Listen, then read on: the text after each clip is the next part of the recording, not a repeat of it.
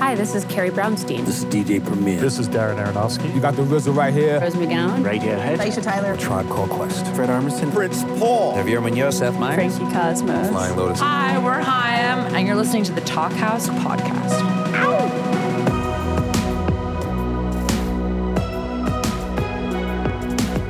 Hello and welcome to the Talkhouse Podcast. I'm Josh Modell. I'm so excited to share this week's episode, which features a fascinating, deep, yet kind of low-key conversation between two really talented people that you might not have expected to be paired up here, Bob Odenkirk and Marcellus Hall.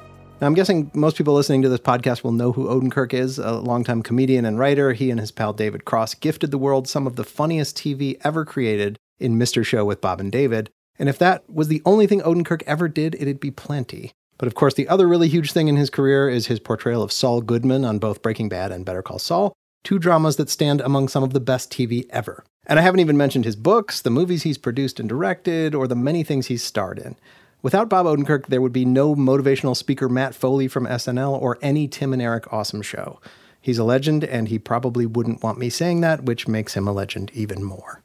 Bob has also been a huge booster for the things that he loves over the course of his career, including the aforementioned Tim and Eric, plus things like The Birthday Boys and the unheralded movie Girlfriend's Day, which he also stars in. And Bob has been a vocal fan of today's other guest, Marcellus Hall, for many years. Hall's music career goes back to the 1990s when he was the frontman of the band Railroad Jerk, a clattering blues punk outfit whose self-titled debut was one of the first albums ever released by Matador Records. Railroad Jerk is one of those bands that never quite hit it big, but those who saw them play live, I did once in Madison, never forgot it.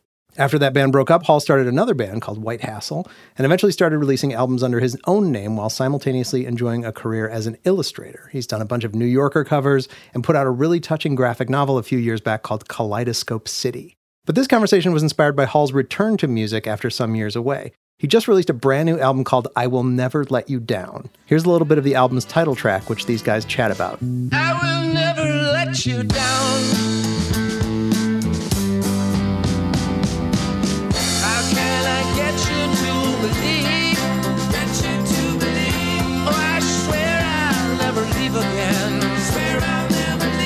I have turned myself around. In this lengthy and intimate conversation, which took place at Hall's New York apartment, he and Odenkirk start and end by talking about Jack Kerouac, and in between, they go a ton of interesting places. Sometimes these Talkhouse chats really feel like you're eavesdropping, and this is definitely one of those. They talk about Hall's work as well as Odenkirk's. They dive into the notion that it gets harder as you get older to find a spark of inspiration. Odenkirk admits to some feelings of imposter syndrome even after all of his success, and they both come across as guys who are still seeking, even after all these years. It's contemplative, but I think ultimately inspiring. This may be the last podcast you hear Odenkirk on for a while, as he's decided to stop saying yes to quite as many things as he did in the past. I love that too.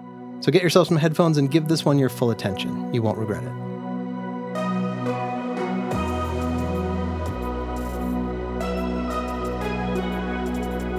He was a crackpot when he was older, but he wasn't a crackpot. He was cool as fuck. Right. He was in Kubrick movies. He was in Dr. Strangelove, but he's also in The Godfather. He's the police captain. Yeah. And that scene in the Italian restaurant. So you know what's crazy? And I'm literally on page, I just read the preface. Okay. And I just started, reading. First of all, he's a great writer. Wow. Sterling Hayden, if you're just listening, if you're just catching up with us, Bob Odenkirk, Marcellus Hall. We're going to cover a lot of ground today. Yes, we're here in my living room. Here in the living room is a great view. You got an incredible balcony view. Thank you. Do you ever just sit out there? Never. Yeah, I do. Isn't it weird about balconies? I just moved here last year. So oh, really? In the summer, I was having breakfast out there. It was amazing. Absolutely. Look at that. And the birds come right up to it because you're at their height. Mm-hmm. The city sparrows. In my old apartment, they would come to my balcony and make love. Oh, yeah? Yeah. That was a little annoying. Where was your old apartment? Just a block away. This is a great building. I think so. I like it. It's a co-op. I like where it is. Yeah. Yeah, you know this neighborhood? Not really, but sometimes when I get a bike, I ride around, and this is a neighborhood I've ridden around in. There's a deli around the corner that looks pretty good. Koliak's or something. Correct. Kozars. Yeah, it's kind of celebrated. Is it good? I don't know. You're not that into it. Right. I mean, it's like people go there to get bagels and things. Well, what's wrong with that? Nothing. You just don't think it's as good as it could be. No, I'm not a bagel connoisseur is what I mean. Oh, I don't go out and get bagels. Well, what were we talking about? Sterling Hayden's book, Right. Wanderer, which I just got and cracked open that I know you would love. I'm going to write that down. How do you know I would love it? Because I do. Because Sterling Hayden. Okay, got it. But there was, I think, an early Kubrick movie that he was in that I was amazed by. And he's in Dr. Strangelove, but he may be in an earlier one as well. Right. He's in a lot of movies. Right. For a guy who was a sailor. Was he? Like left school, did not finish like high school, left, became a sailor, loved sailing, was in a photo spread about sailors in Life magazine or something. This is after and the somebody war. in Hollywood saw it. Yeah. No, this is after World War II. And went, can you come out here for a screen test? Oh, wow. That's amazing. Not an actor. Right. Comes out, gets a deal. Right. Total, like, I never asked for any of this. I was doing what I loved, being a sailler. Rags to riches. You gave me a phone call. Okay. And then all I want to do is make $5,000 so I can buy this boat. Mm-hmm. And then I can get the hell out of Hollywood. You learned this on Wikipedia?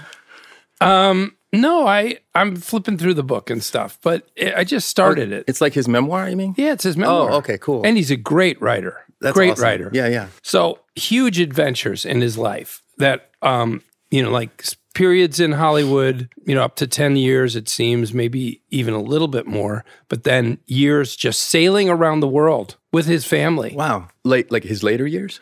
Both. He went back and forth. He went back to Hollywood for another few years. Then he left again. He talks about life. It's just it's so broken out of the mode of the thinking that you're just raised with. He does say we need people to stay in one place so that I have somewhere to go to on my voyages. But he's kind of saying you're out of your mind for growing up somewhere and then going to school the way your parents expect you to, and then getting a job and staying in one place till what? You're retired? Yeah. And then you're going to see the world? Right. When you're 65 and your knees and hips are going? Right. Now you're going to see the world? Right. No fucking way. Yeah. But he does in one sentence acknowledge that you need some people to do that so that there's a city for him to visit. Someone to go home to or whatever. Which leads us to Jack Kerouac. Right? Which leads us to, where's my phone? Fuck. You left it. No, it's here. There's a quote. It's from the New York Times that I took a picture of. Sometimes I take a picture of stuff I'm reading because I want to remember it. Me too. Or if I'm listening to an audiobook, you can... Oh, voice memo? You can, take a picture of where you're at in the chapter. Mm-hmm. I'm not going to find this. Who was it who was talking about Catcher in the Rye? Oh, God. Oh, man, it was so great. What an asshole. I didn't fucking take a picture of that. She was talking about Catcher in the Rye and how I loved it so much. It was about the rye, the field of rye, being childhood. And he wants to keep everybody and himself from becoming an adult. Right. It's kind of the thrust of the book, right? Right. It is. Although I never understood that metaphor as clearly as that. But I never did either. You just made it clear to me now. Than I did. I just recognized it as I want to protect people, especially children. I want to protect them from the ravages of being, in the world. Yeah. But I never understood it more specifically as childhood. Right. And it's about empathy. Yeah, and everything about being a kid versus being a jaded adult. Right. And anyways, it's a great paragraph about how it can be hard to relate to some things, which is our conversation, I thought, because I saw you have the book, Jack Kerouac, Desolation Peak, which is another thing. I love Jack's work so much.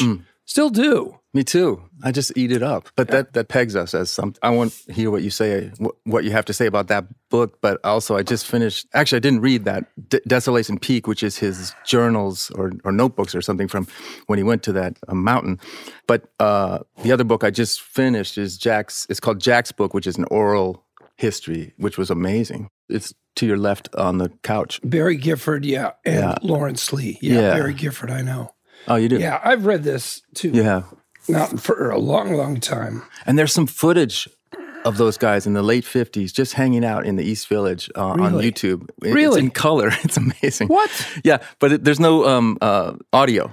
But it's just fascinating. Like I'm watching it and you feel like you're there. It's right there on 3rd Avenue and... Can you pop it up? Yeah. I can. You know, Kerouac was so important to me. Me too. Marcellus, I wanted to be him. I stole On the Road. Oh, that's perfect. The only book I ever stole. You know, but some bookstores hide his books because people steal them all the time. Really? Did you know that? I did not know that. They keep them behind the counter. Of course, it feels like it's in the spirit of Yes. the book to steal it. Right. To not participate in the system.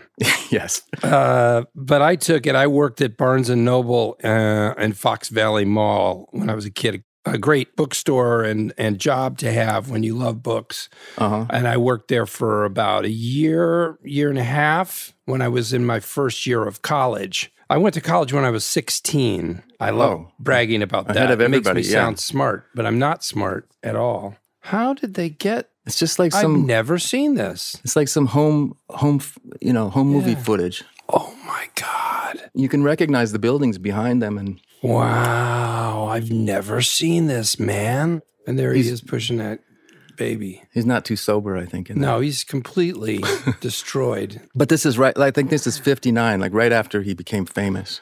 So what if Jack was alive today? Would he have gone to rehab and started watching Tony Robbins tapes and running, being like the lead in the marathon, the New York Marathon?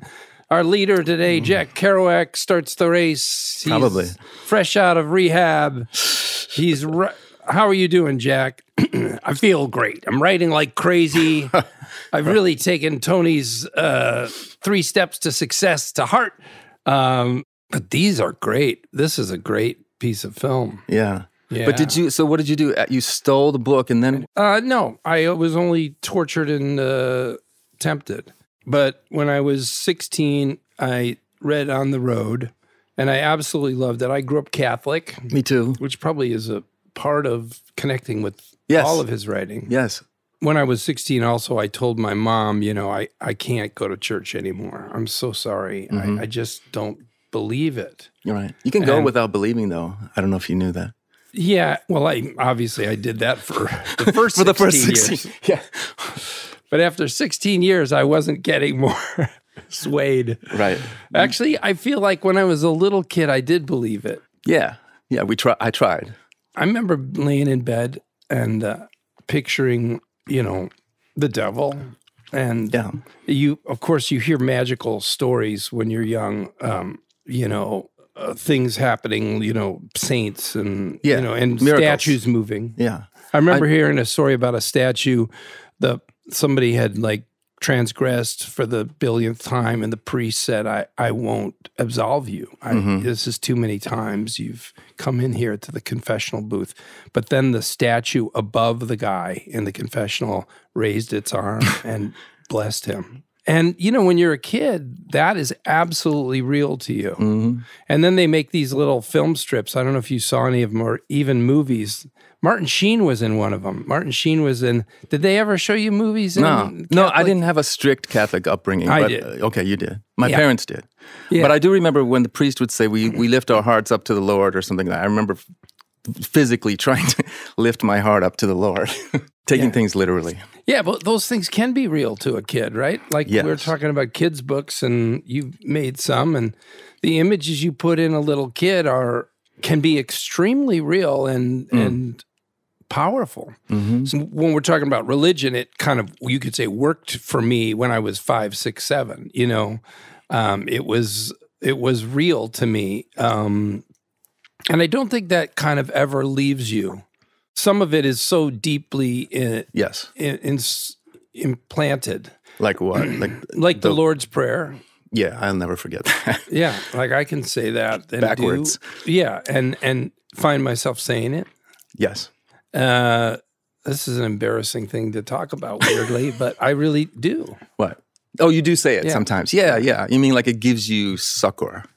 Well, I don't know if I choose to say it. It just comes out of my deep subconscious. Right. And starts being said. That's cool. And there's some good things about Catholicism, I think. Yeah, I think so too. Yeah, I mean the whatever, the pageantry, the rhetoric, or the I know the a lot of music, people the art. By the way, What? I don't like the art of it.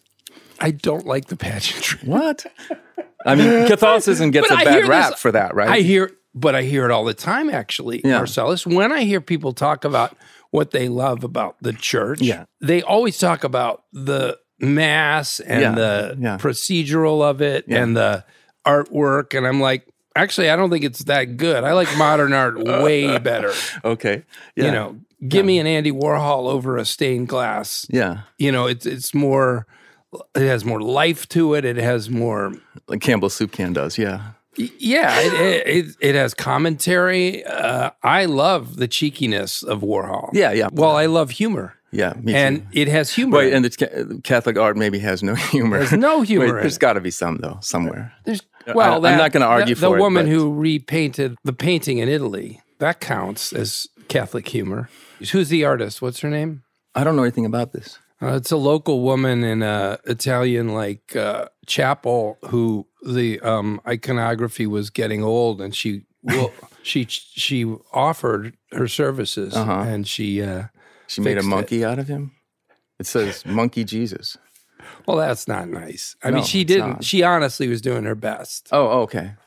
And she's a sweet lady, I think, whose feelings were really hurt by everyone being critical. But my point is that made me smile. Okay, right. But we were talking about Kerouac and Catholicism, and why you and I are drawn to Kerouac.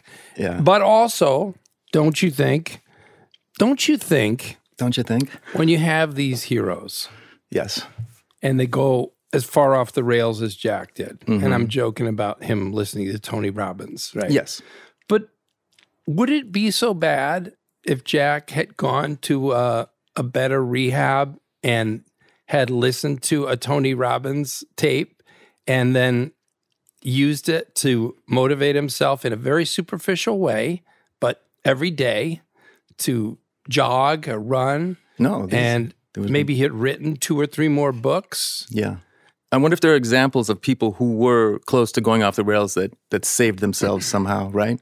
But we have a lot of heroes that have self-destructed, and maybe that's part of their appeal, right? But that's not a part of the appeal for me. I would say I don't love that either. I don't idolize what Jack did with his later years. No, me neither. I absolutely don't think it's necessary. No. I don't think it makes his work more truthful because he killed himself in a slow, grinding way. No. But there's something about his youthful exuberance, right, in his early writing, which is so infectious. Right. And then suddenly he became jaded, disillusioned, whatever, and annoyed and gave up and drank himself to death. But some part of that is also relatable, isn't it?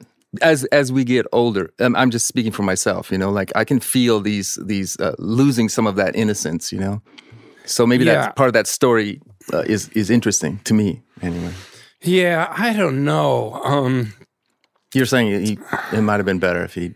I mean, first of all, I'm enjoying just looking at this. Part of the reason I'm enjoying it is it's Desolation Peak. You said Jack Kerouac's diary from when he was on the firefighting mountain. Yeah. He was a fire watcher in Northern California. Or Washington, maybe. Yeah, maybe Washington State. There's also a piece on YouTube about this, about that fire peak life or whatever. Mm-hmm. Anyway, it's very desolate. Yeah. It really is a tough thing to spend as many months as he did alone up there. Right. Anyway, I've been grappling with my quote-unquote journal.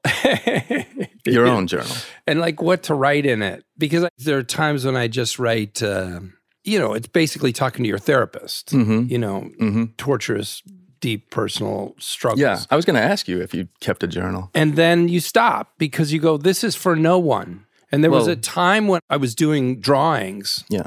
I'm not a good artist as you are, but I liked doing it and trying to do it. And that was really great because I know this. Of all the journals that I've kept, the ones with the drawings in them, those are the ones your grandkids will want to look at. Because, look at Grandpa's drawings of life, people he knew. Is that what you drew? People?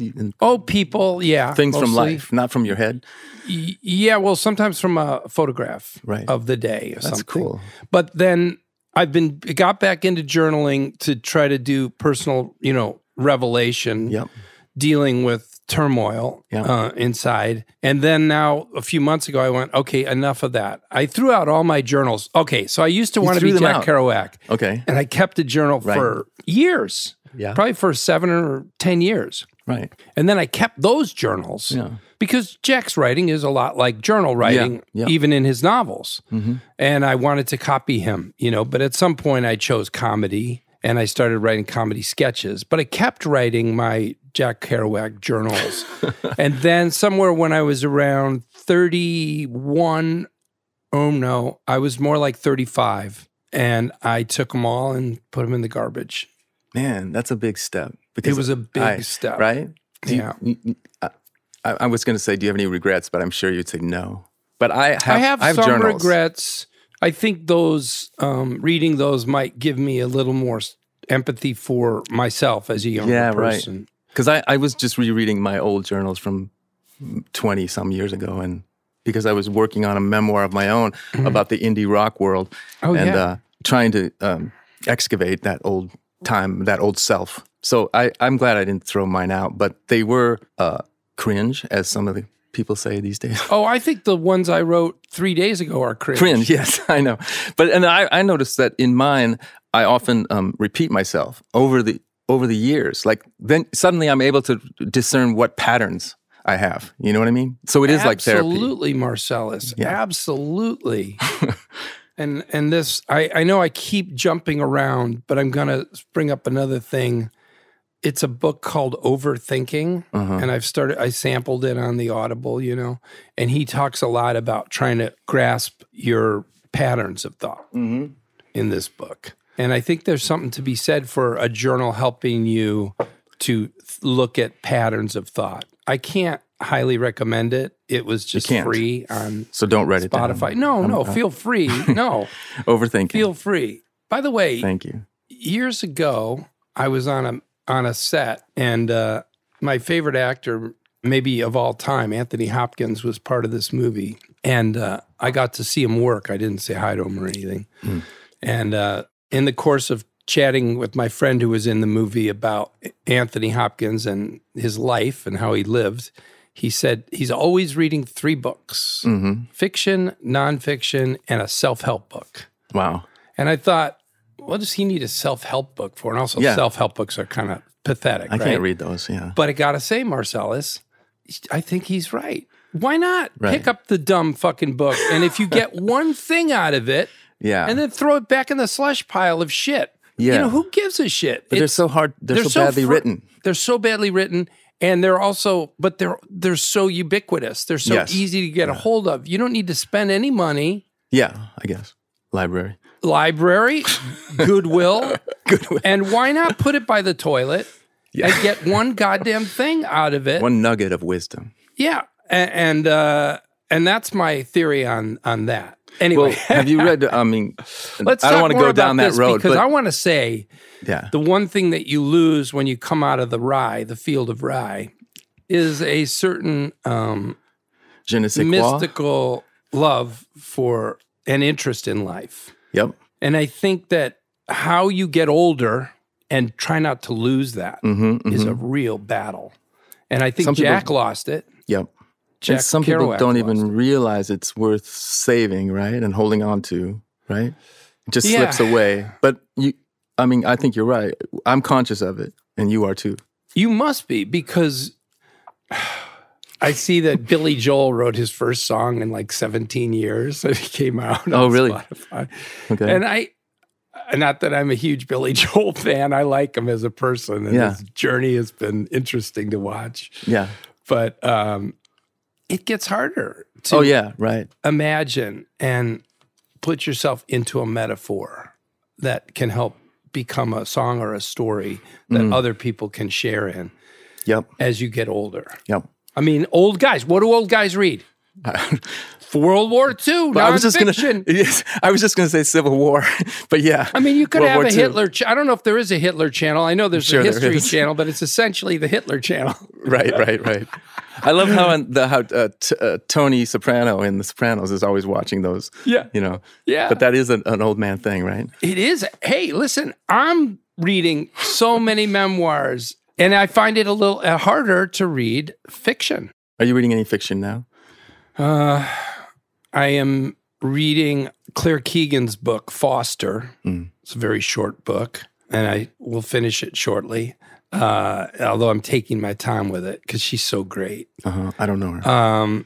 You would love her work. Do you read classics?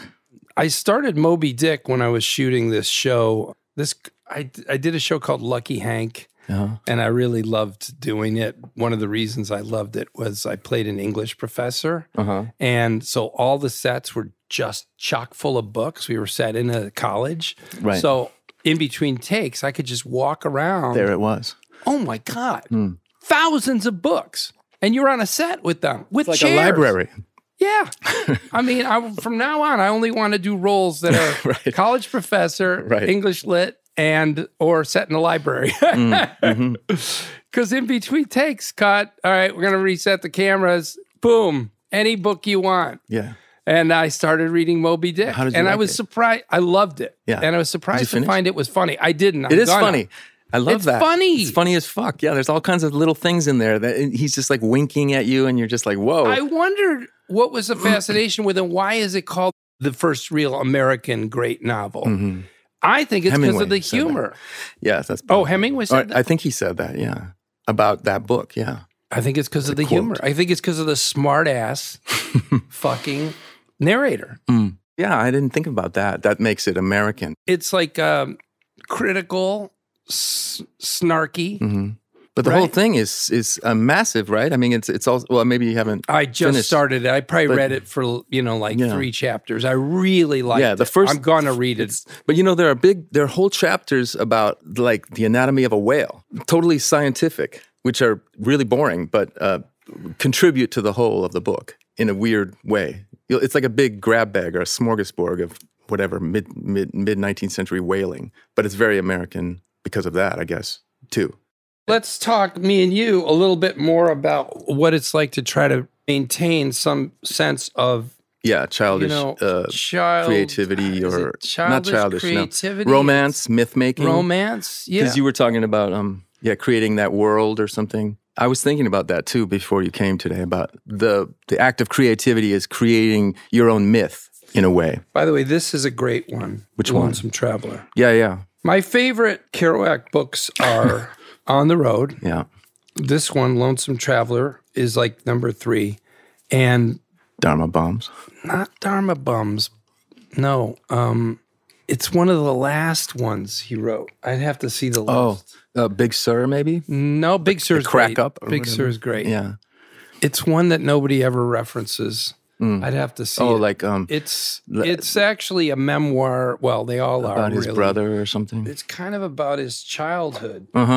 Which one? It's like Big Sur. Vanity of Dulot. Yeah, Vanity of Dulot. Is that's the name of one of them? Yeah. I think I've read that. Yeah, I remember loving that one. I mean, I read a lot of Jack, but I think I'd both find it hard to read him again and also find it really worthy. Like it's exactly what's missing from my adult life and after all I've been through. It's what gets beat out of you. That excitement about life, right? Yeah. Yeah. I know what you mean. Yeah. It is filled with the vitamin or whatever serotonin chemical that drains from your brain and body and soul as you live. And it sounds so negative, but it's that's true, right? But I remember it's not that Jack Kerouac actually gives it to you, but I remember feeling it, and he was Right. echoing it back to me, Like I remember he was speaking my truth or whatever, Right. As a young man. Did you also get into Henry Miller? Not really. I did read some of his stuff, but I didn't get into it. But I remember reading Jack Kerouac and driving to my job at the mall or driving. It was a big deal to me to go out to DeKalb, Illinois, where my friends were at Northern Illinois University, and thinking about just keeping my foot on the gas and keep going. And then when I was at Marquette University, standing under the highways where they all converge, and you walk down there. I don't know if you could anymore, but and feeling like I want to hit that road, and then tooling around Ireland, which felt like look, I'm a suburban kid. I'm from Naperville, Illinois. I don't really want to do heroin. No, I don't want to get in the wrong neighborhood and get beaten to death and laughed at in my obituary. Right. This dummy walked down where he didn't belong. But I really wanted to break out and go and do what Jack did. And I really did, but I didn't. Yeah. I didn't. I mean, I only did my I did. weaker versions. Yeah. Tell me about it. Well, basically, I hitchhiked a bit, and I wouldn't do it now, but I did hitchhike from New York to Minneapolis, and I also hitchhiked from San Francisco to Seattle. What years? Like when I was 22. Oh, you wrote a book about it. I have that book. Yeah, I like that illustrated. Yeah. So that was my. Say the name of the book. You're a terrible promoter. It's called Hitchhiking, but I don't think it's available. It's just this small It's really print. great. Thanks. Beautiful. I was trying to just recapture that moment when I was infatuated with the Kerouac and the being on the road and that. If it makes that you freedom. Uh, feel better, I don't know if you've seen John Waters' book about hitchhiking. John Waters, the filmmaker? Yeah, He but I don't hitchhiked remember the from book. Yes. From Baltimore to I LA. haven't- Of course, it's a more modern world and it's less Yeah. entrancing. But go ahead, tell me about No, I was- you did what I dreamed about. Well, I certainly didn't live Jack Kerouac's life, but I dipped my toe in and hitchhiked a bit, and it was exciting. It was exhilarating, but it was also boring and lonely and just pure drudgery, standing around waiting for a ride. And some of the rides were so boring and awkward and uncomfortable. There were some men who wanted to have sex, and I had to decline, or I didn't have to, but I did, and so it made me realize that maybe Jack Kerouac's experience was just like that too. He romanticized his life though and made it awesome. But what a different world he was in. I mean, I don't want to make excuses for why we did. Well, you did some version of that, but I didn't. But it was a different world coming out of World War II and safer. Maybe is that what you mean? Like, because sometimes it was I push safer. back on that idea that you don't think it was safer. No, it probably people? was. Yeah, but I push back on when people romanticize about the past and think it was better or something. But actually, I do that all the time. I do romanticize the past. Well, the only place I hitchhiked was Ireland. Yeah, okay. When I first went to Ireland, I only hitchhiked around for about 2 weeks. And, that's a very safe place. Mm-hmm. I don't know, there don't seem to be many hitchhikers there anymore. I was there a few months ago driving around. Mm-hmm. But there used to be a lot. That used to be a very legitimate way to get around, as it was in America. That's the other thing, is when Jack did it, it wasn't outside of the box. It was a normal choice you could make to get from one place to another. Mm-hmm. Just 20 years after the Depression. Yeah. When everybody was rambling. Yeah. Right? Rambling around. I did it in Ireland too, a little bit when I was there as a student. And I remember, and so there you go. You remember it was very, it felt natural, yeah. Very accepted. Yeah. But of course, you're on an island. Where are you going to go? If you're a bad person, you're going to get caught within 3 hours. Exactly. The thing is, I guess from top to bottom is probably more like a 6-hour drive, right? 6 to 7 hours. So you've got 7 hours to get away. Right. It's any crime, the police can look at their watch and say, we have 7 hours. Right. He has 7 hours to get away. Let's go.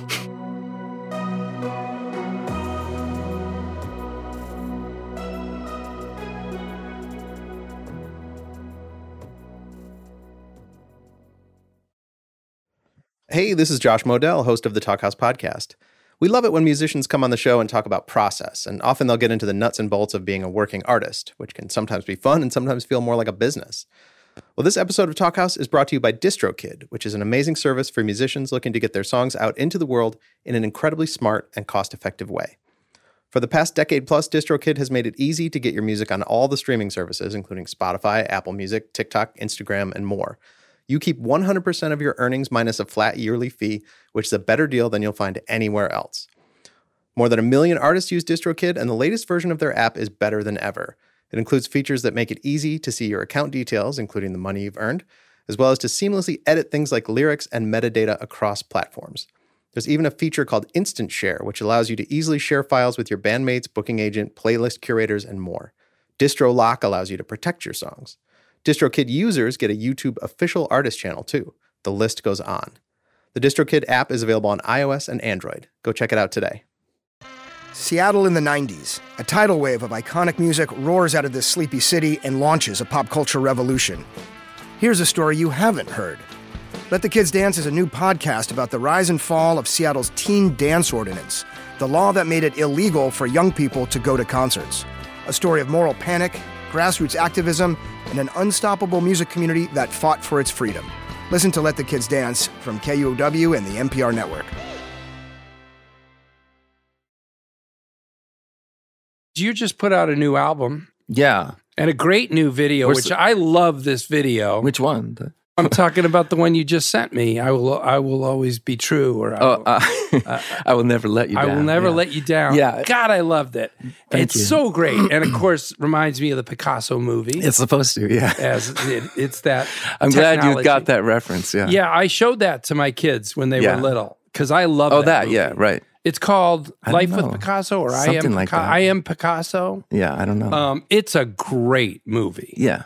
It's great. I saw it in like film school, and then I got it. I should have it at home on DVD still. I did. Yeah, I always thought of it as such just a great movie. A bunch of clips of him doing it. No, it's a real movie. Yeah, I forget, but I just. Yeah, and isn't it great? Yeah, and we were trying to replicate that. And you did. So go on YouTube. I Will Never Let You Down and watch it. How did you do the part? I have a guess where it's the drawings are sped up, but you're singing in time. We slowed the song down really slow. Really slow. Yeah. That must be three times slower or something. It's not. It's weird, but it's not that weird. It's doable. Yeah. Yeah.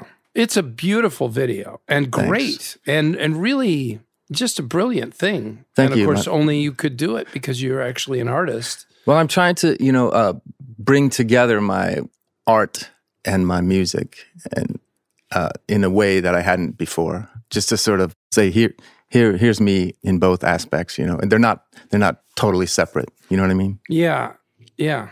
Well, I've asked you the question, and I haven't let you answer it.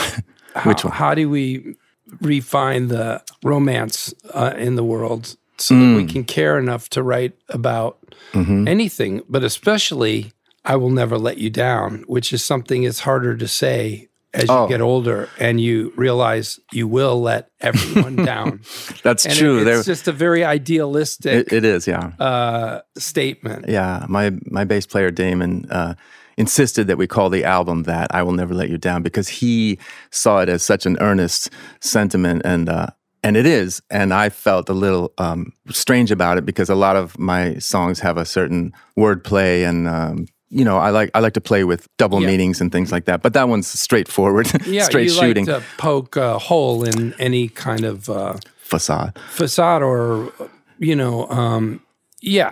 so in this one, you're being utterly earnest and of the highest ideals. I guess so. Yeah, and it's really beautiful and a hard thing to do as you get older, I'd say. Yeah. It's very much feels like the sentiment of a 20-year-old that you put your hand over your heart when you say it, and like it feels like Shakespearean youth, I guess, yeah. Yeah, I mean, we haven't really shown this video to anyone. You were like the first person I showed it to.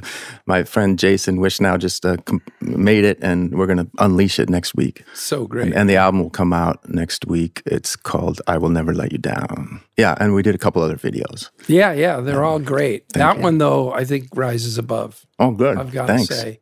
Now, tell me the answer to the question. By reading Jack Kerouac, that's one way to do it. Yeah. I mean, honestly, just looking at these diaries makes me go, you can look at life this way. Mm-hmm. It's very romantic. I always tell people who are interested in art and drawing to never forget that feeling that you had when you were drawing when you were in kindergarten. Do you know what I mean? And I try to retain that idea when I make drawings and look around, you know. It's harder, yeah. But there's a certain play that you can enjoy as you're touching the pen to the paper or something. Yeah, but what about like feeling things or writing a lyric like "I will never let you down" and knowing that, you know, that's such a idealistic expression. Well, I was experiencing some heartbreak at that time when I wrote that song, and I just thought, okay, I'm going to just pour it all down on this page, and then as I'm distilling lyrics and refining them, then I think that jumped out, and I said, okay, I'm going to keep that. That's naked. That's weird. That's almost over the top, right?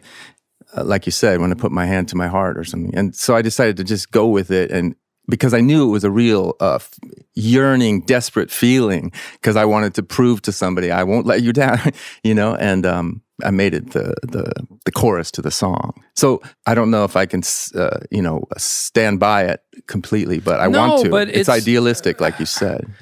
I think one of the challenges, too, as you get older, is you see things that you made become commerce, and you thought they were so much more than that. And they were so much more than that to you when you were younger. And then they're just commerce, and there's no way you can argue that that's, I want to say, wrong, or you just got to go, oh, well, that's the world. That's what happens. Mm-hmm. And it becomes harder to care again because the thing you cared about before got turned into just a commercial product, which on some level it is. That's right. Okay. Because we're working within that parameter, right? Yeah, we're saying we want to make our art and sell it, and we want it to make us we want to make enough money off it to live.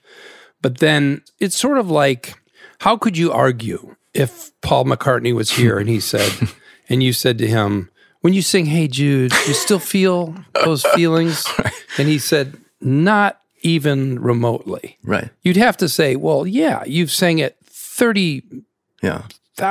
But he feels the melody 80,000 times, right? I think it's 90. But yeah, he would feel the melody, right? Maybe, hopefully. Like he might not feel the lyrics, right? Yeah. But don't you think the melody? I mean, when I see like Elton John did like how many shows, and when you did you see any of Elton John retiring anything? I like read some interviews or whatever, and I remember thinking, he is so past cooked on his own work. He is like, he wasn't into it? Years past. Well, how could he not be? Yeah, I guess. Las Vegas residency, can you imagine? Yeah. Every night, just pumping it out. But anyway, the point is, it's a natural progression to put these things out in the world. If they do well, they're going to be repeated. And they lose their spirit gets dissipated, it seems. It makes it, although I would argue it's hard to read on the road and not get swept up in it. But I think there are a lot of naysayers, though. Yeah, go ahead. I'm just aware. I'm aware of that. That loving Kerouac pegs us as something. Well, I think the spirit is alive in this guy. Me too. In his totally. writing. I'm into it. Yeah. What do you feel about the way in which he ended so poorly? Like I feel that any wisdom that he might have gotten from feeling these things and sharing them and asking himself, what do I care about, should have helped him be a better person. But he was so raw and sensitive, and it crushed him, right? And he took refuge in alcohol. The challenge of becoming an older artist and carrying on making things with some degree of love and genuineness, it's hard to write a song like I Will Never Let You Down when you're older.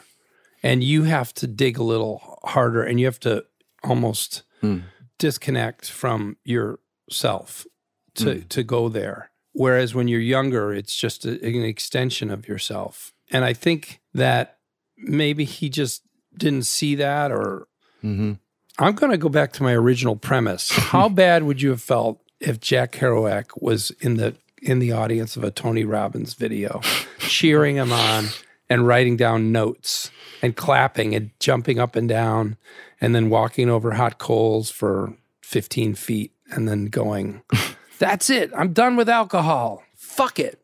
Right. Well, who? I I'm can't even picture that. But who? Yeah.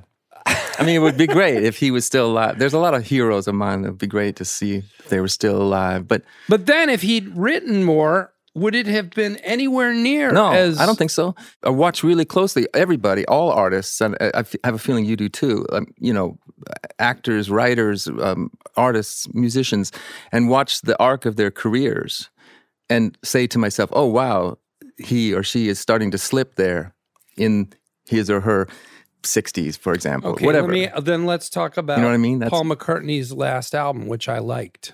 And Paul Simon's latest stuff is good. Great. Did you like McCartney's last album? I don't know if I've heard it. It's not all, gold, Okay. but I'd say it's equal to any Wings album. Yeah, and I love that It's you can have a second and birth. honestly, it's my favorite of his solo albums. Really? Yeah. The recent one. Yeah. I'll have to check. And it there's out. a we were song just in playing one the of you're his. probably going to disagree with me. I think most people would, but it's my favorite. There's some great solo McCartney albums with some great songs. I just think it's in a way the most challenging of his albums, that he was challenging himself.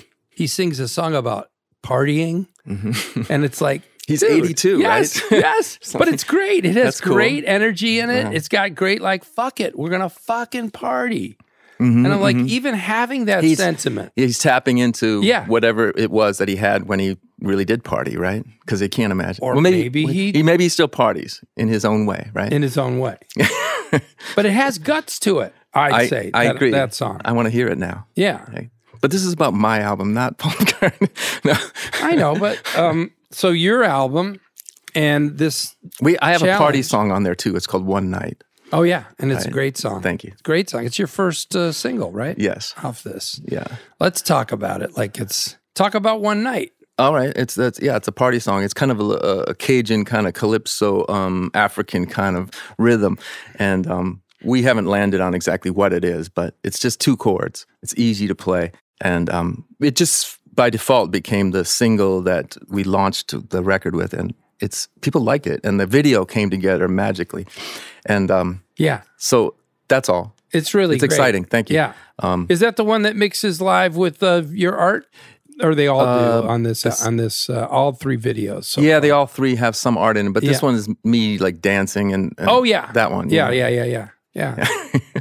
Which sounds ridiculous on paper to me, but when I just felt like, I can do this, I can get in front of the camera and jump around for this, and it will be honest and it won't be cringeworthy, and so that worked for me anyway. But when I got the prompt or whatever for this podcast, they said we should address why you're even here in the first place.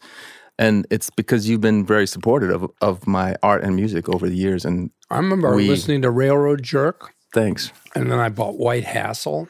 Right, you mentioned that. And I don't know if I even drew the connection between those 2 things very quickly. Yeah. This guy's voice sounds familiar. Right. So you were in New York at that time, right? In the 90s? No. I got those when I was in L.A. Okay. So I came to them late. Yeah. I don't know how I found them or stumbled across them, but I was not in New York anymore. Okay. I never saw you or knew. If I knew about you then, I would have come to see you. Okay. Me too. I would have come to see you. But there was a lot of comedians, I guess, that I found out later that were really into the music scene. And yeah. So that was cool for me to meet several comedians, you included. Who did you know in the early days? John Benjamin? Or Yeah. And John Glazer and David Cross and Todd Barry and Chelsea at Peretti. Pianos when they were doing that stuff? Yes, before? at pianos, and also invite them up. Invite Eugene Merman, Bobby Tisdale's show, and Eric Sloven. Yeah. And see, all that stuff for me, I was in L.A. Okay. when that shit started. Okay. And I would argue, and this might be myopic of me to do, but I think I could mount an argument that indie comedy or kind of alternative comedy started in L.A., not here in New York. You motherfuckers. You motherfuckers. Wow. Okay. I don't even know. And which this fucking place, where did they do it here? That was a place here, and everybody was like, oh, that's where the scene started. No. Wow. L.A., Big and Tall Books probably is the first place, but then the Uncabaret. And then 5 years later, New York started having Luna Lounge. Yeah.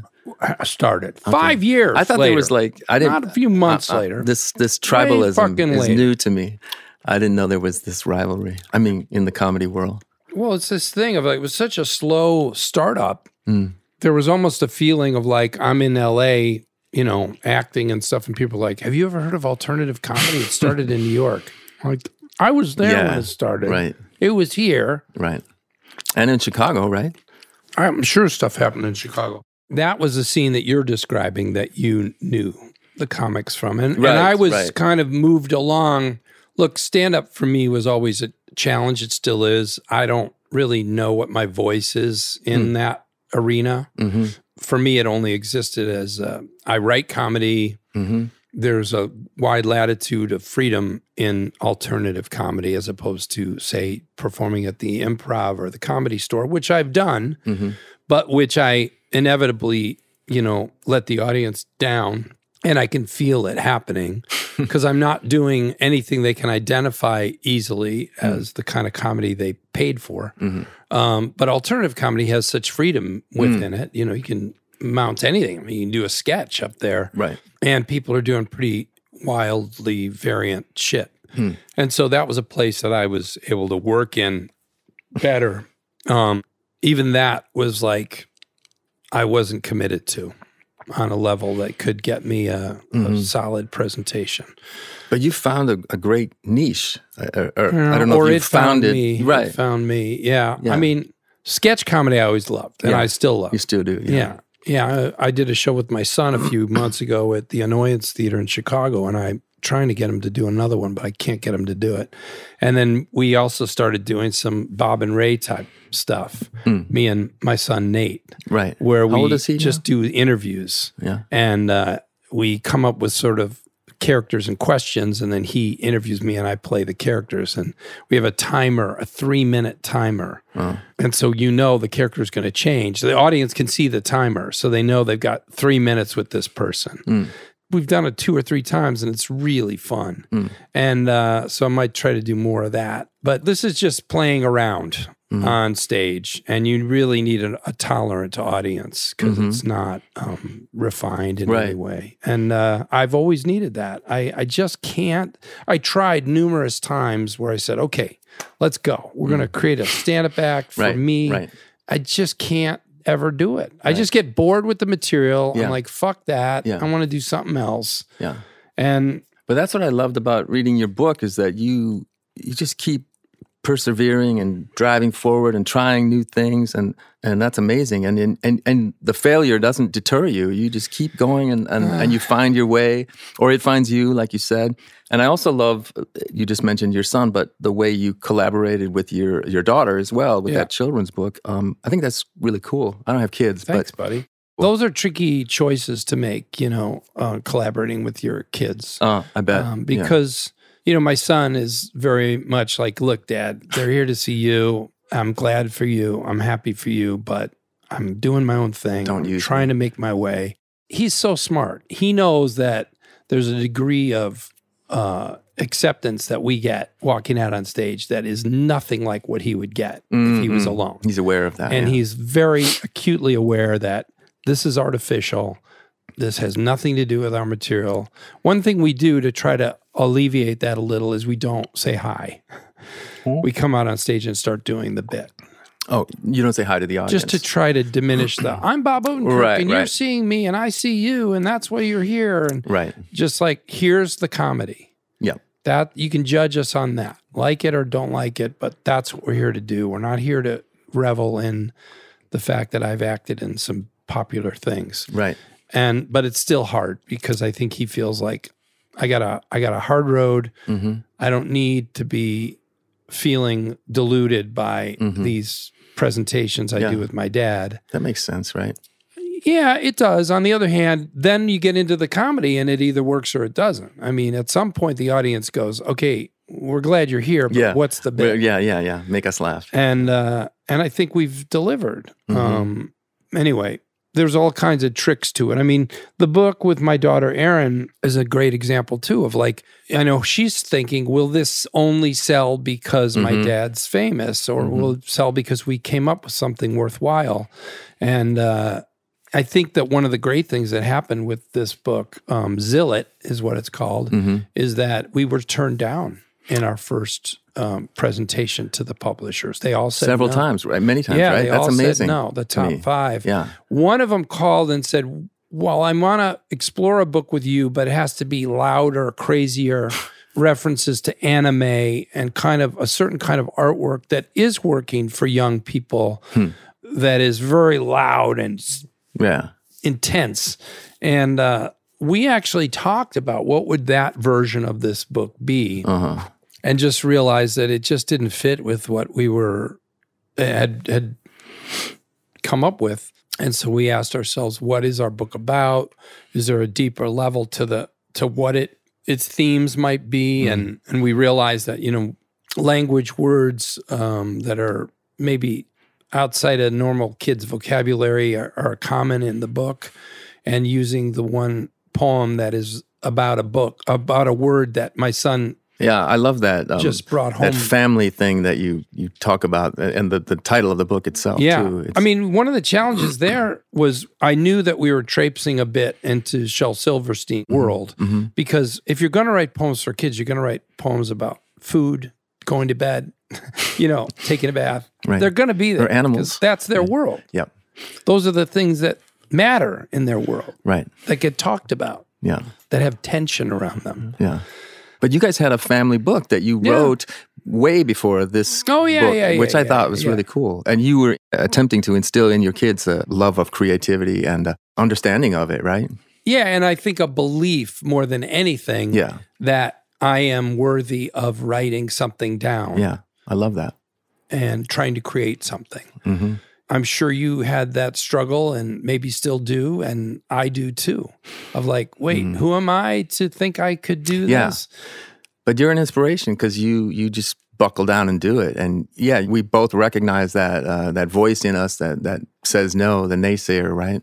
But well, there's some part of me that the imposter syndrome, as you mentioned. Yeah, and that's been difficult for me, especially the last 5 years. There's something about my ability to push that away.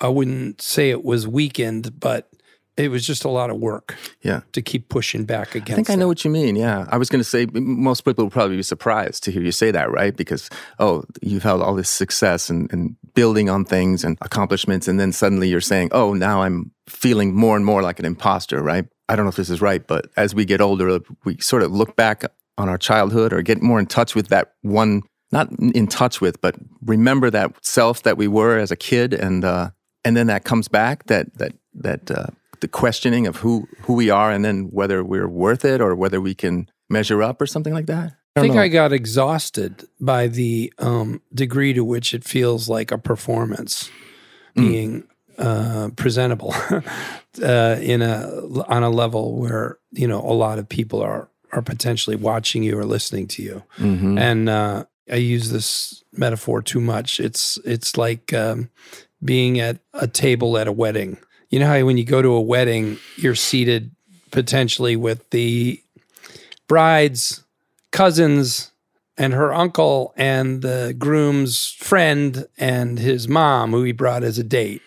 And so there's people there who know your work from Mr. Show, and there's people there who are extremely religious and sweet and old and aren't there to be assaulted by your harsh estimations of life and the world.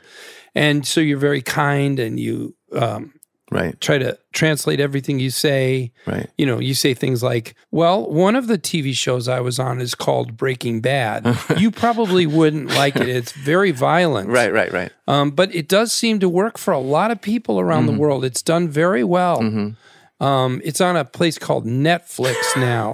Yeah, You've yeah. heard of Netflix? Yeah, No? yeah, yeah. Well, it's one of the... So you're talking about this kind of performance as well. Yes. You're stretching yourself really thin because you're appeasing all these people. Well, you're or just very not- aware Yes, as... of how it reads. And I think that so many people are watching you, Yes. but they don't know your voice Yeah. in any organic, original way. Yeah.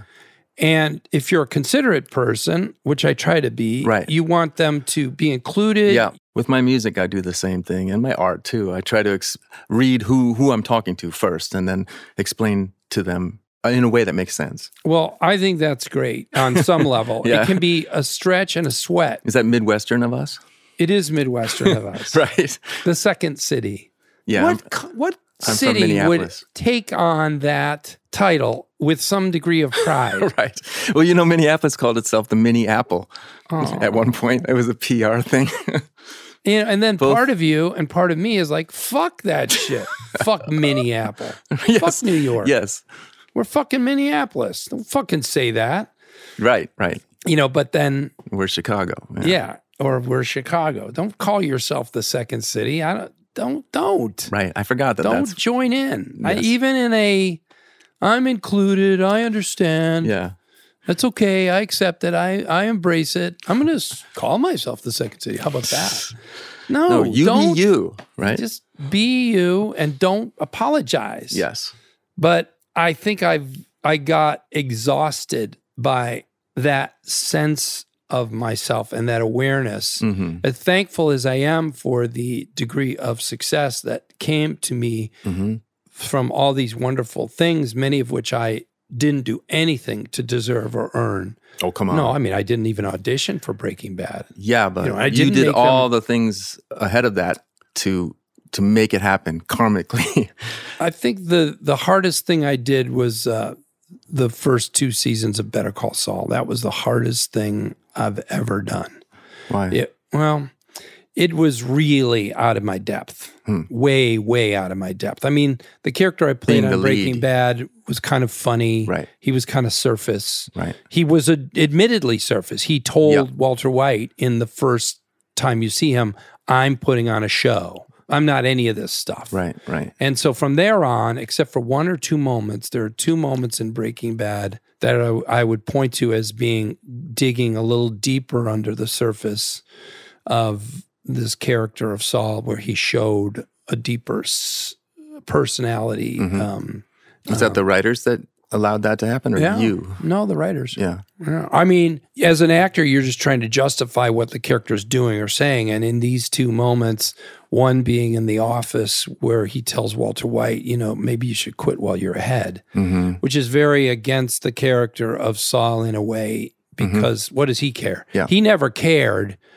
These other characters were all in, danger, but he was not. So what does he give a shit? He didn't give a shit if Walter White goes to jail or gets killed by he's just making money off the guy. Right. So And you could argue that at that point in the journey, Saul was a little bit in the crosshairs. But the truth is, it just went against his character to tell Walter White to just quit. Right. Take the money and stop. So maybe that's the germ of Better Call Saul, because then suddenly there's I some would argue there's compassion. an even stronger moment, and I should identify what episode this is because I reference it occasionally when I'm talking about this character. But he's taken Jesse. He's gone to deliver a message and I think a gift to Jesse's girlfriend and Brock, her son, who Jesse's become close to these people, but he can't see them anymore because he's in such trouble. And so Saul is delivering something to them, and then he gets back in the car and he tells Jesse, you should go talk to them. They're right there. Go see them. They want to see you, and you should do that. Now, that, again, is a great example of, now Saul has there's no plus to that. In fact, there's negatives. It shows a sensitivity and a care and a humanity to that character that does not have a justification outside of he's a human too. And he is. Buried in there is a person. And that was the challenge for you, those first 2 years? Well, it was a great moment to feel like, wow, this is neat. I'm getting to show that there's a soul inside this guy. But then the Better Call Saul challenge was so much greater. It was that times 50. Right. Saul really, they dug through that character and dug deep to show other sides of him. And it worked. It worked, but it was hard for me to do. It was really hard. It was really hard. I never took acting classes, and I think you learn a lot you can learn a lot from that, and there's all different schools of acting. There's a great book called The Method that came out, I think, 2 years ago, and it's about the journey of the acting schools, Stanislavski and stuff, and it's really cool to read because you get to see these different approaches and how they developed and offshoots of each other. And the truth is, I think any actor is using some version of one of those schools. And any of them work depending on who you are as an actor. It's a very personal journey, that career, that job. And I think whatever I'm doing, if you broke it down and I shared it with somebody who really understood, would put it in one of those schools or crossover. Right. But I had to start doing that work of like, how do I present these feelings and play them and make them come alive? Yeah. And where do I find those things inside me to play these sides of this guy? And it was it was a sweat. It was hard. I lost my voice completely doing the first episode of Better Call Saul. The weekend before we shot, I completely lost my voice. Why? Yeah, stress? I think stress. Yeah, that's interesting. Stress, Anxiety and stress, Wow. And so when you say work, and I guess there's, anxiety and stress is part of that, right? But you also buckled down and I did a bunch of research and... weirdly, all that stuff pales to digging into your past and yourself and your feelings and conjuring them up into the present and kind of staying there. A shoot day is on Saul, especially in the early years, was between 12 and 16 hours every single day. That's and insane. I was in everything except for one. There was one episode I wasn't in of the first 10. Right. And when he was in, he was talking. Right. Yeah, you talk about that in your memoir about Bryan Cranston telling you that it's just 24/7. Yeah. And he was right. Yeah. And maybe even more so for Saul because, Walter White was all over the screen too, but Saul talks when he's on screen. He doesn't watch. You had a lot anything. to he's dialogue. Talking all the time. Right. So there's a lot to memorize. Right. So it must feel great, it was really just sitting and thinking. I think one of the fears I have right now is, will I ever do that again? Yeah. I was going to... It's almost like if somebody said to you, Marcellus, because of circumstances, you need to do a triple album. And you need to do... I have enough material. I can do it. You need to do 2 triple albums in the next 2 years. I'd love that challenge. Would you? But I know what you're getting at. You don't how do you tap into the real thing, the soul, whatever? The amount of work, concentration, yes. and sort of self-immolation, self-digging. Right, excavation that I needed to do on a daily basis for months at a time in the first 2 years, compounded by the fear of, am I going to do this right? Do I really? I don't really know what I'm doing. But you did do it right, and I got better at it. Right? Listen, the third season I went back. Yeah.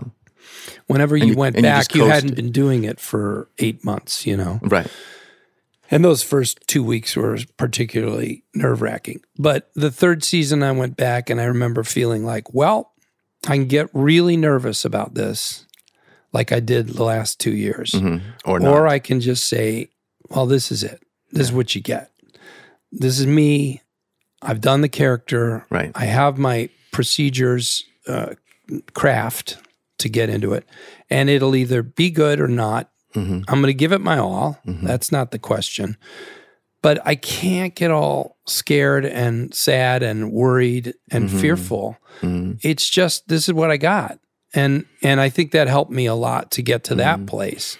But that was season 3. And does that come with age too? Or is it just because of all the success and work that you had gone through for the first 2 seasons? That ability to disconnect a little bit from the from the fear or something? From the fears? Yeah, I don't know. I wonder myself, But then you want some fear, right? Yeah, you do. Well, you can't get rid of it. I remember doing stand-up at Largo one night, and my son was probably a year old, so I'd been, I just love being with my kids. That was the greatest time of my life. Nothing will beat the first 5 years of their lives. Right, right. There's nothing more entertaining than a kid. I mean, nothing beats it. You can't, no movie, nothing. I have a single mother friend who has a 6-year-old, and I've loved spending over the last 5 years times with that child of hers, and I understand a little bit what you mean. Yeah. It's so amazing. Yeah. And I remember going to do stand-up, so it's already kind of a secondary endeavor for me. Now it's tertiary at best because I'm thinking about my kid and trying to write during the day. But I'm going to keep doing some stand-up. Every 2 weeks, I'm doing a set. And I go to Largo, and I'm tired because I'm getting up every night. And I do that thing you do at 2 a.m. when you're driving. I'm talking to the audience and telling my little jokes, and I go...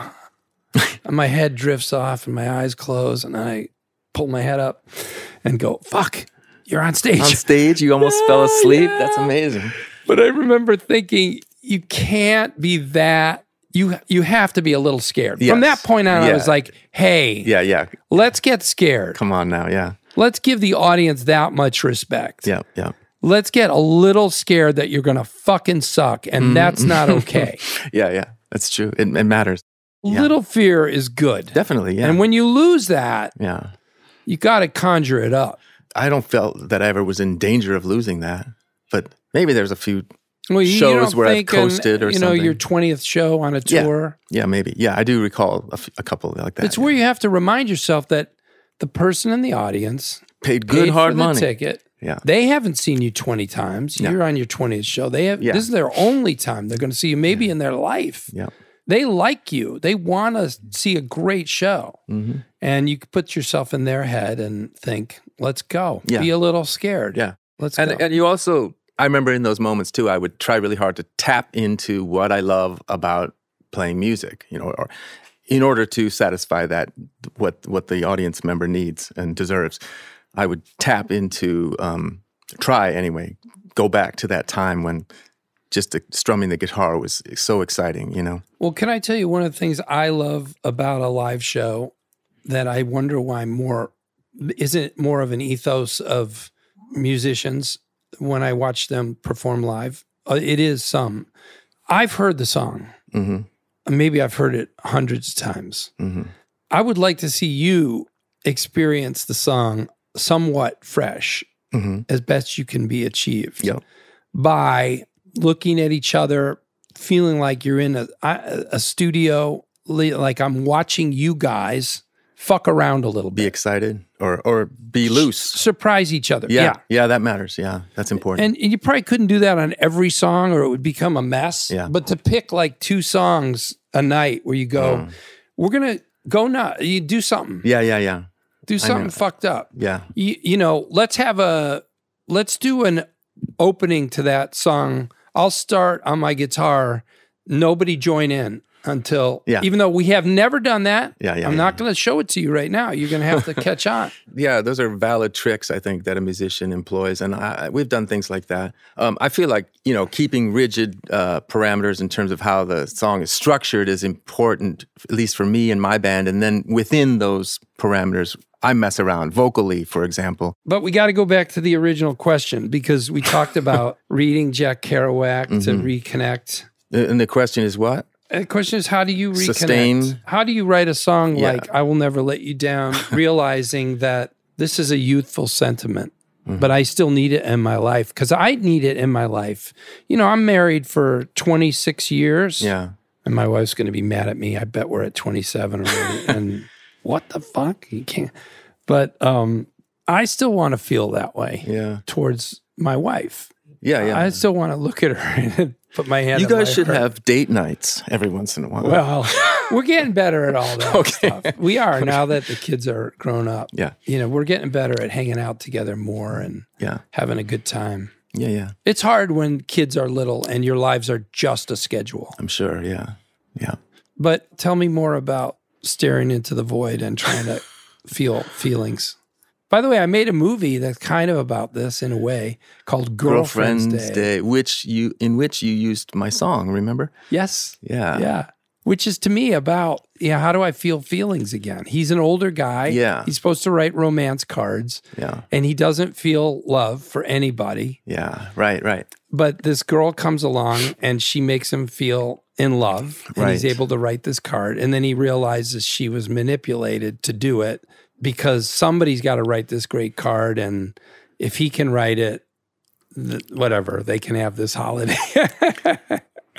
Girlfriend's Day. Girlfriend's Day. Plural, yeah. Yeah. Yeah, people should go check that out. I hope so. I don't know. Some people are confused by it, but it's one of my favorite things I've ever done. I was happy to be a part of it. That's a great premise too. There's not much I've done that I love. Oh, really? Okay. How do you feel? Yeah. I know what you mean. There's a couple Mr. Show scenes. There's a couple Mr. Show episodes. That's really interesting. Not many, but Yeah. a few where I go that whole episode. Yeah. Which is shocking to me, that a whole episode. Yep. The one with mediocrity in it is the best, I would say, overall the best Mr. Show episode in that it works as a piece, as a whole. Most of them don't really work as a whole. They're fun. Mm-hmm. They go to a lot of fun places, but that's the only time we touch the hem of Monty Python's garment. Right. But that's leads me to think of this other thing that I've been pondering, which is how you look back on things and how you change. And suddenly the thing that you were so proud of looks different as you get older. There's a song I wrote called Life is Still Sweet, and everybody celebrated that song, or it got a lot of attention. And I always thought, oh yeah, that was a landmark for me. That was a great song I wrote. And then I always thought that, the recording is great, and I would send it out to people. Check this out. This is one of my hallmark, moments. But then recently we were making a video for it, way after the fact. And suddenly the sound of it was grating on me, and the way we recorded it. I guess I still liked the song, but I was for so long I thought, oh, it was a perfect recording or something. But now, and so I don't know, I'm not necessarily right in having skepticism about it now, but I'm recognizing that I changed, or my taste of the sound of how a recording should be changed.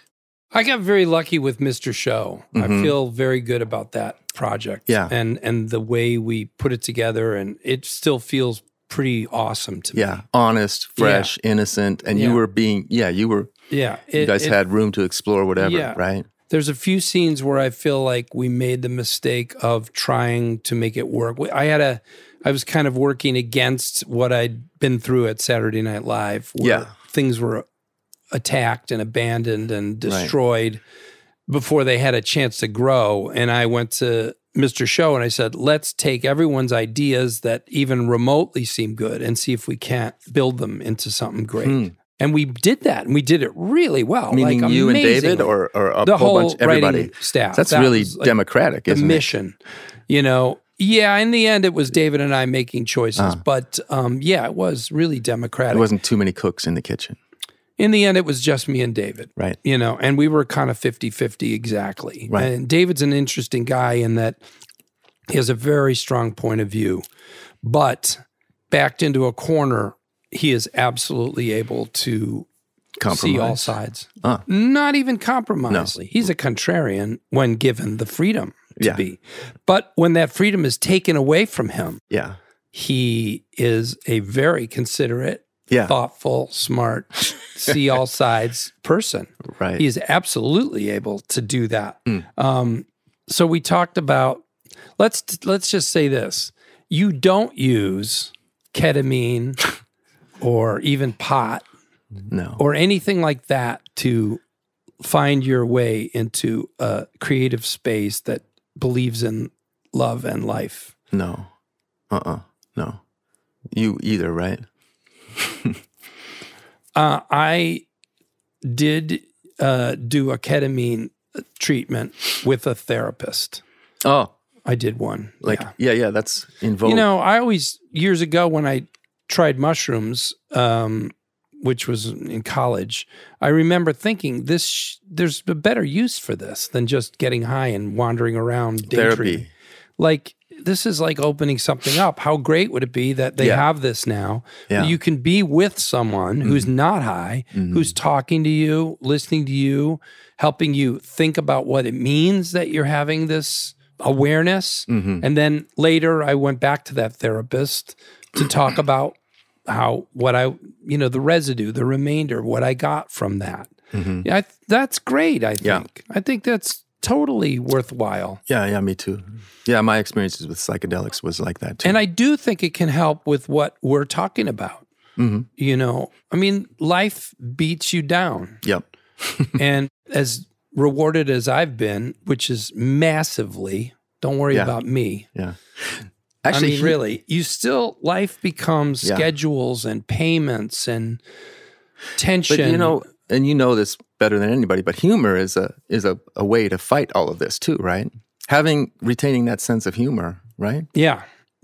Because I feel like that's one of my tools myself. I think even that laugh. can be hard, though, to be as spirited and creative as you were when you were younger. Yeah. I think a lot of older man humor becomes simply grousing, simply bitching. True. There's that danger, yeah. Yeah, which is, a way in, definitely. Yeah. I remember thinking one of the things that David and I did when we were writing Mr. Show was you'd show up in the morning and you'd literally say, you know what really pissed me off?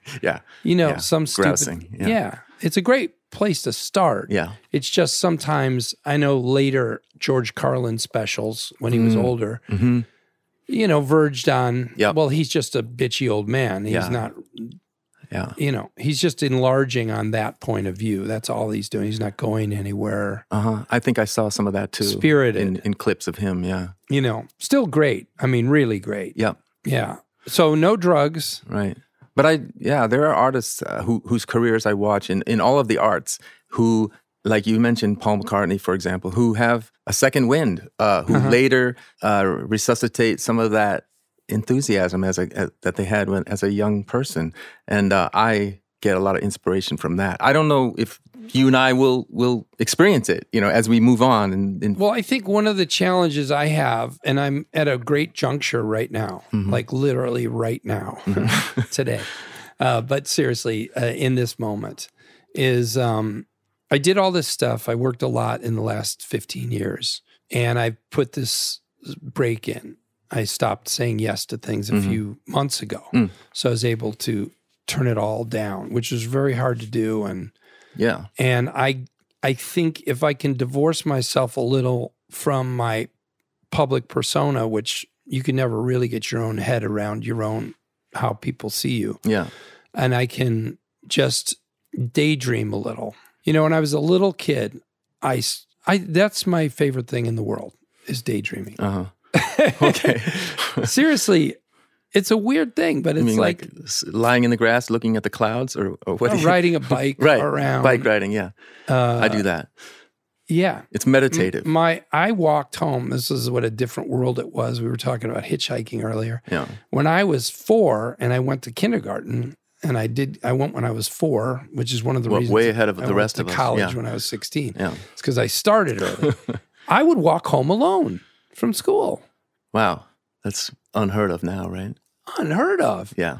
Now, the school was, I want to say, a block and a half away. It might have been 2, but that's as far as it was. It was down there and over to my house in LaGrange, Illinois. And my grandma, who lived nearby, drove by and saw me walking home. And she called my mom to say, does he ever make it home? Because I was just walking along, poking at a rock with a stick. Yeah. Not walking very forcefully or in a, Right. And I think that I get this window here to do that again. And I think I most of all need to do that. And the challenge is, can you really divorce yourself from the way you perceive the world perceives you in your desire to give them what they ask for, give them what they expect. Right. But rather just go, fuck that shit. Be yourself somehow. What do I want to make? Reconnect. What do I want to do? Don't worry about what they expect. Don't worry about what they want. And just try to get back in touch with that. Yeah. And I'm going to try to do that. Yeah. I love that you're articulating that, because I think it's really valid. And as, you know, being someone who's similar in age as you, I recognize that too. Just to push aside all the demands that we felt were necessary growing up and then suddenly reconnect. Yeah. Well, one thing you just talked about a little while ago that I relate to is I think you don't take for granted the audience's awareness of you or where they come to, but rather you write a song, you were saying, and think about, I want to share this with somebody almost with fresh ears, like somebody who's never heard me. And they press play on this song. Yeah. I mean, that's actually not so easy to do. And I don't think a lot of artists do that. I think a lot of artists, they build whatever they're making directly out of what they've done or the way they believe they're perceived. And that works fine. But in other words, it would be like, well, it's you going, nothing I've done. I'm just going to new album, and it's got to work. Every song has to reach out and be itself and be findable and understandable by a person who cares. I mean, you can never chase the people who don't care. That's the challenge. That's when people go wrong, is when they're chasing people who don't care. That's when you start to reach out and scream at the audience and go, I know you're washing the dishes, but listen to me. Please listen to me over here. Yeah. Like let them. Desperation. Yeah. But you're identifying this or burden that you have as a well-known figure, right? And having accomplished so many things that you have a lot of expectation from people, right? And you're right. And I don't so much. I think sometimes artists get in hot water, and if you know what I relate to where they're at because they thought they were just being themselves and making art. And the audience went, I don't want to hear that from you. And you're like, well, what do you mean from you? They're not the persona that you have devised for them. Or they devised themselves, right? Or they partially devised themselves. Yeah. It's only hall of mirrors, right? Yeah. You have to be able to go, fuck that. I mean, look. Yeah. You got to find a way. There's some great people who've done it. Dylan's done it. Yeah. He's made a career of Dylan adhering to that. Yeah. Can only do that. I mean, he's amazing. I was going to bring in him his up. ability to just cast off expectation and just dive in and be himself somehow. Even if it's a wrong turn, he makes a lot of it gold, right? I think he's the epitome of what we're talking about. Yeah. Don't you think? Yeah, he's a huge inspiration, for me too. Is there going to be a second Chronicles book? I wonder. God, I wish there was. I wonder. It could be 50, I'm sure, because he can just go into that place and write. Yeah, but isn't there there's also that whole controversy about where he just lifted a whole passage from Jack London or something and put it, I don't know if it was in Chronicles or not, but I don't know. Because he's all about collaging things and grabbing things, which is what an artist does. Well, he wouldn't give a shit for getting called out on something. No, he hasn't, And same with his art, his paintings and stuff. Yeah. Somebody called him out on something, but it is. Well, he's always like, I'm just copying, right? He's a magpie, Didn't he say once, like, I'm Cole Porter? I was just trying to copy Cole Porter. Right, yeah. Well, yeah, and that makes sense. Yeah. I mean, even you were talking about Monty Python, right? We all have our role models, right? Yeah. And we are doing our versions of them. Yeah.